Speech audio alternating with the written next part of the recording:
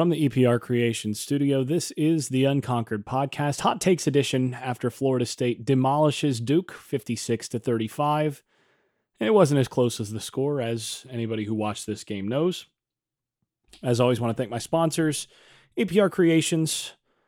If you have any internet needs, they're the people to talk to. Information's in the show notes. And then, of course, Louis Marquez of Keller Williams Realty in Jacksonville, Florida. Shenandoah Newsma of Keller Williams Realty in Chapel Hill, North Carolina. That's shenrealty.com. And then also Garage Makeovers, the top-rated garage remodeling company in South Florida. Thanks, as always, to them for their support. And then, of course, I've got the additional sponsor that I brought up in the last episode, and that is my own book. As I said then, if you are interested in anything about the Bible or about early Judaism, early Christianity, this will help you understand them better. And if you're not interested in those things, I'm sure you know someone who is. And so, if you want to buy something for a pastor or a rabbi or that crazy conspiracy theory uncle who you see, twice a year at Thanksgiving and Christmas, buy him this book. He'll really appreciate it. And so will I. Very much appreciated if you can pre-order that book. Information's in the show notes. All right, so what a defensive meltdown. I mean, giving up 778 total yards, 554 rushing yards, 10.4 yards or 10.1 yards per rush. Unbelievable. Now, of course, I'm talking about Miami's defense against North Carolina, 62-26. North Carolina obliterates Miami on their home field. When Miami has a chance to lock up an Orange Bowl berth and really move up, top 10 Miami did not look like that today. So that,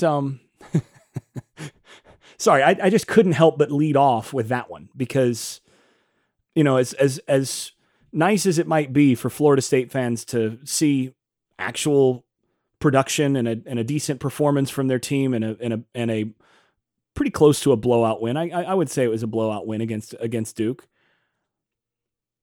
As nice as that is to see, it's a whole lot. It was, I think most listeners would agree that it was far more enjoyable to watch Miami look so helpless against a North Carolina team that Florida State beat somehow.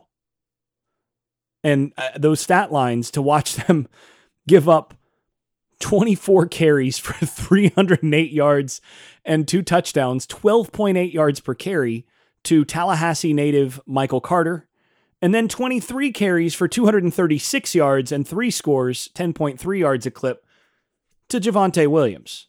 That's not getting it done, Hurricane defense. That is not getting it done.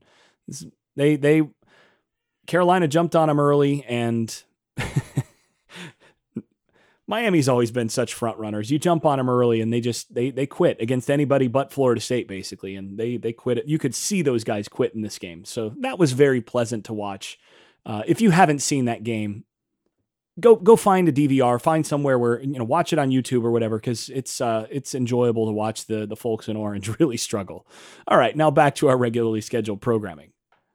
Now, as for the Florida State Duke game, you got to be pretty pleased by most of what you saw in this game. Florida State dressing just about 50 players in this game, just over 50 players in this game, and then coming out and really doing whatever they wanted in 3 of the 4 quarters offensively. The second quarter was a bit of an issue. They came out in the first quarter, 9 yards per play. In the first quarter, 28 points.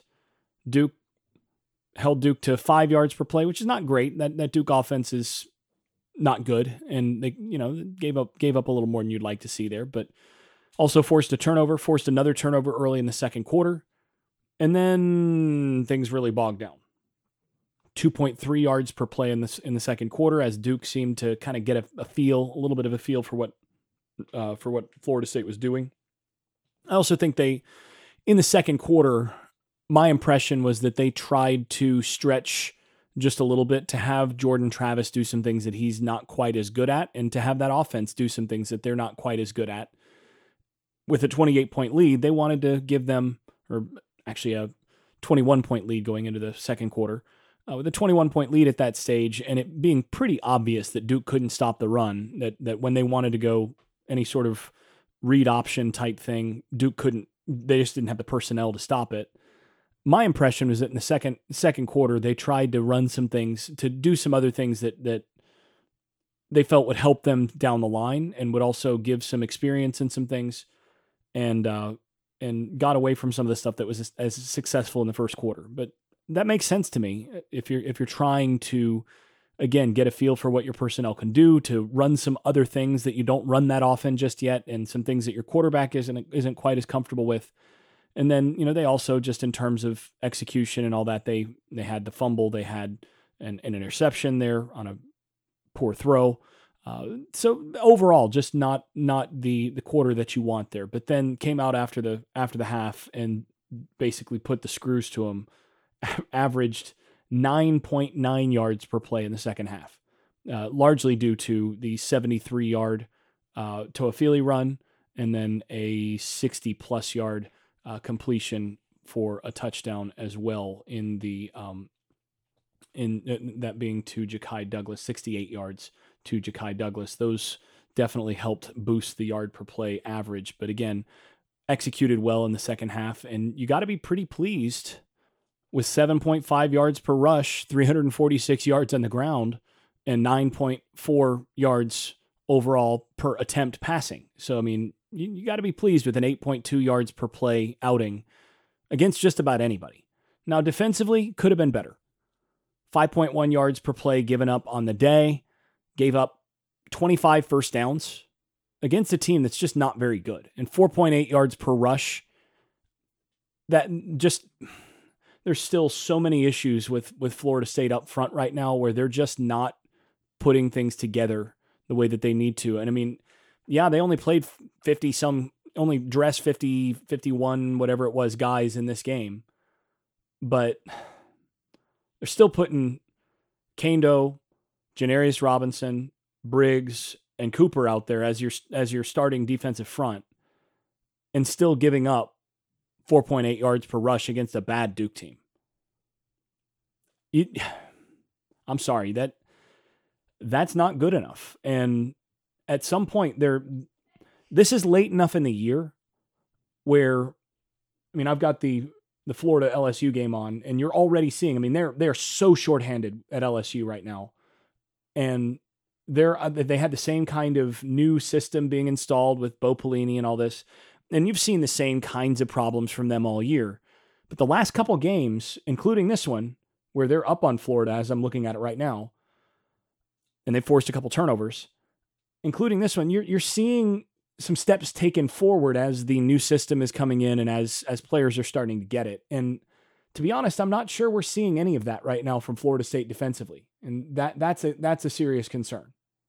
You've got to be able to start getting guys to buy in to what you're doing, to get the pieces to start to fit together. And I've not seen that so far in the last few games. You would hope that, especially after a few weeks where, yeah, guys are getting shuffled around. I know. I mean, you got freshmen at linebacker, and a couple of those freshmen looked awfully slow today.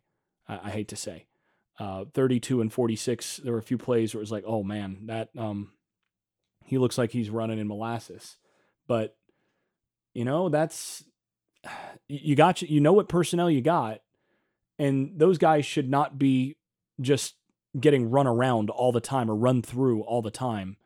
And defensively, they're going to need to figure some things out in the offseason, and Norvell's going to have to do some self-scouting and some evaluation of what direction he wants to go there. Because at this point, there's just not the lack of coordination is really what I see. And that's not it. A lot of people are talking about this as a scheme issue. Florida State's scheme is fine. They're running. It's interesting to me to watch Florida State struggle so mightily with what they're doing defensively when they are calling exactly the same scheme and the same calls per situation and formation, down and distance and everything that you're seeing Mike Elko call at Texas A&M. I mean, he's calling exactly the same stuff. I mean, I watch a Texas A&M game and I can name the play call in Florida State's system, and it's the same play call that Mike Elko's calling.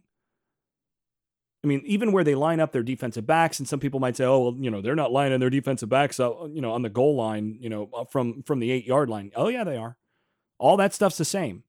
But the level of execution and the level of buy-in and coordination of getting guys to be on the same page, and that's really what coordination is about, is making sure that everybody on your defense is on the same page.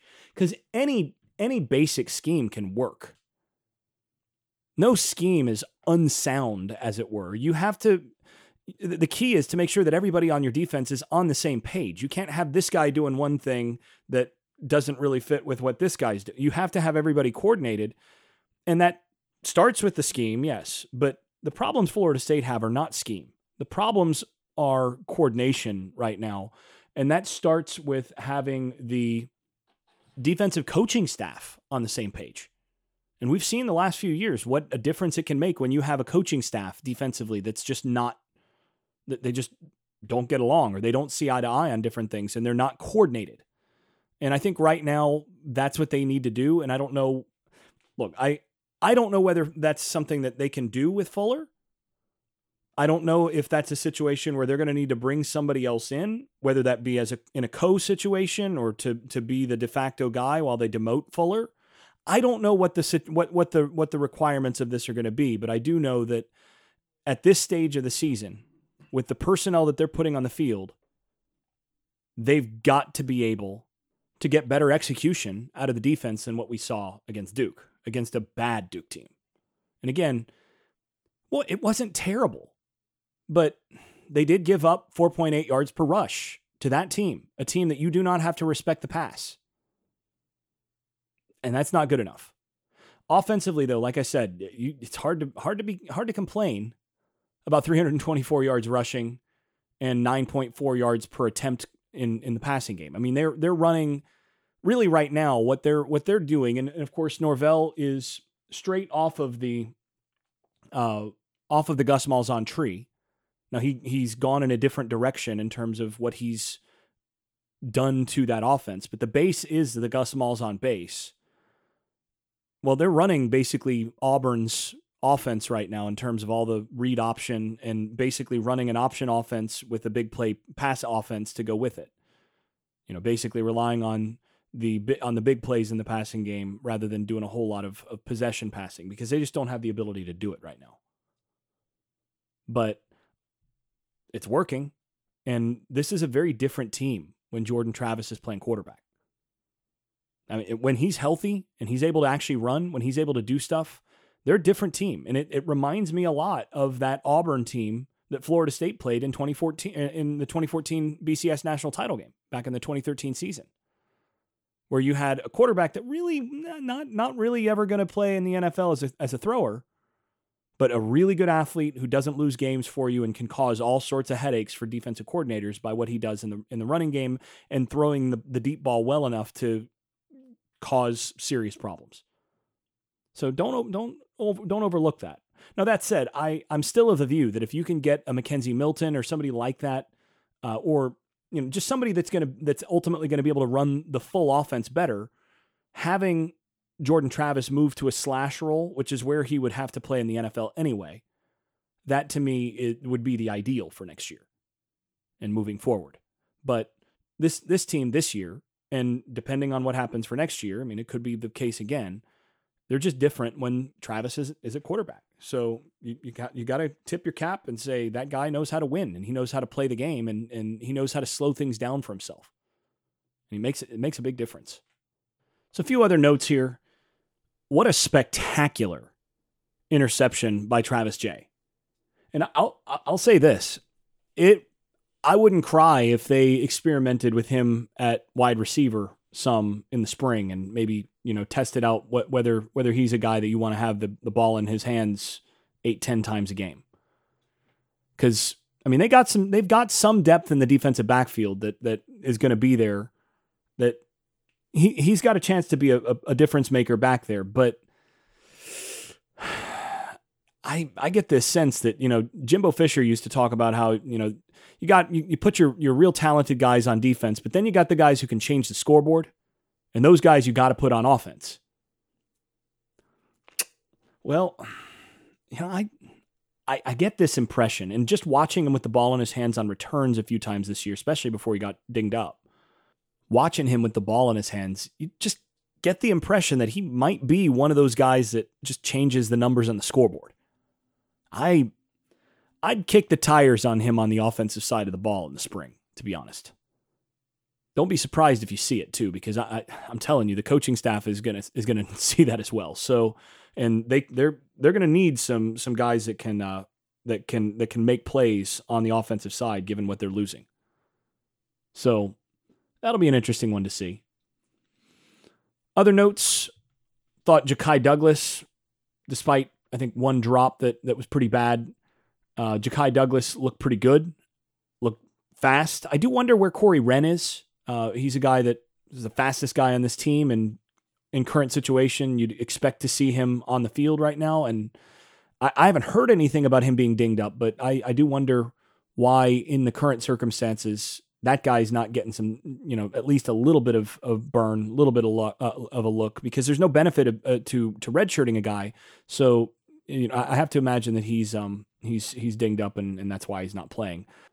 But it was refreshing to see Hamza Nasirildeen out there again. Got his first interception, also led the team in tackles, picked up right where he left off. Didn't look quite as fluid or as fast as he did before the injury, but that's not to be expected at this point. You don't expect him to look quite like that. Still kind of coming back, but still would have been really nice to have that guy all year. And tip of the cap to Treshaun Ward for a nice performance from a walk-on. Always like to see the 3-digit guys perform and get and step up and take hold of their chances when they get it. So all told, this is definitely a game Florida State was happy to have played, and gives a little bit of something positive to go out on, especially if they can take this performance and build on it against Wake Forest, who lost to Louisville this week.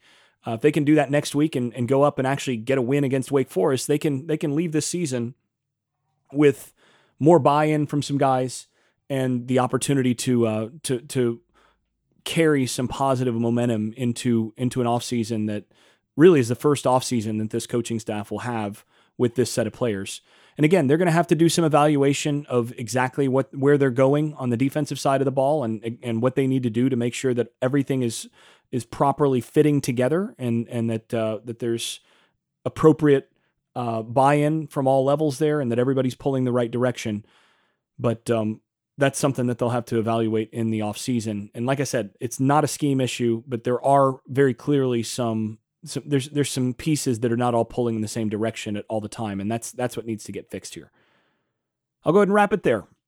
The Unconquered Podcast is brought to you by EPR Creations, Louis Marquez of Keller Williams Realty in Jacksonville, Florida, Shenandoah Newsma of Keller Williams Realty in Chapel Hill, North Carolina, Garage Makeovers of Palm Beach and Broward County, and the Unconquered Podcast Shop, which features stickers, magnets, and other Seminole gear. If you've been enjoying this podcast, please leave a 5-star rating over at Apple Podcasts, post us on social media, and tell a friend. Thanks also to those supporters over at Patreon, where I post video analysis and field questions for the podcast from supporters. Special thanks to those above the bleach numbers level. That is Keith Cheney, Casey Kidd, Chris Chartrand, Andrew Garrett, Brian Leninger, Travis Smith, Vince Calandra, and Bert Bertoldi, as well as Jonathan Kennedy and Tyler Kashishki. This has been the Unconquered Podcast. I'm your host, Jason Staples. Thanks for listening. I made this.